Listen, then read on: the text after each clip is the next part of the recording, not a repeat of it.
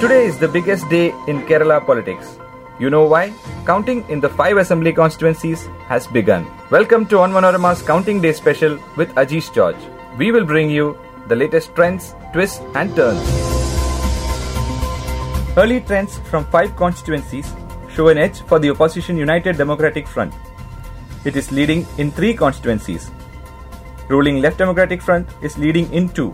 In Vattiyoorkavu, K Prasanth is leading. It looks like the CPM's gamble to put up a young and popular face is working for them. UDF is leading in Arur.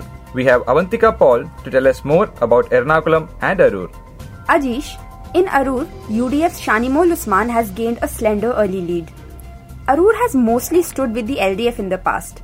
The Erava community is predominant here, but what is interesting is that both the LDF and UDF have put up candidates from minority communities.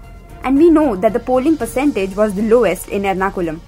The polling was marred by heavy rains.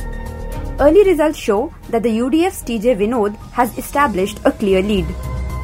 Thank you, Avantika. I am getting reports that the UDF is leading in Manjeshwaram.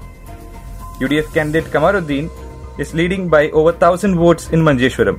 In Koni, LDF's Jinesh Kumar has established a slender lead. But remember, these are early trends and this keeps on changing every minute. You can watch all the live actions on onmanorama.com.